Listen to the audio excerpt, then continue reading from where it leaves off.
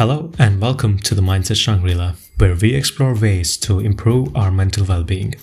Today's topic is something that we all struggle with at one point or another: controlling our mood. First, let's understand what mood is. Mood is a broad and general feeling or atmosphere, whereas emotions are more specific and intense feelings. For example, happiness is a mood, whereas excitement is an emotion. It's important to understand that our emotions are natural and valid, but sometimes they can get in the way of our goals and happiness. Self-awareness is key to controlling our mood. By understanding our emotions and thoughts, we can identify patterns that contribute to negative moods and work to change them. This can involve identifying triggers or negative emotions, such as certain people or situations, and finding ways to avoid or cope with them. There are many techniques that can help us control our mood, including mindfulness, meditation, exercise, and journaling.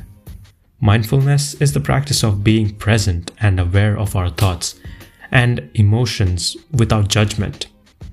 This can help us to gain perspective on our emotions and reduce the power that they have over us.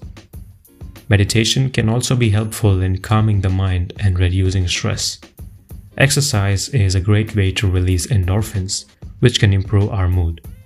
Journaling can also be a great way to process our emotions and gain insight into our patterns.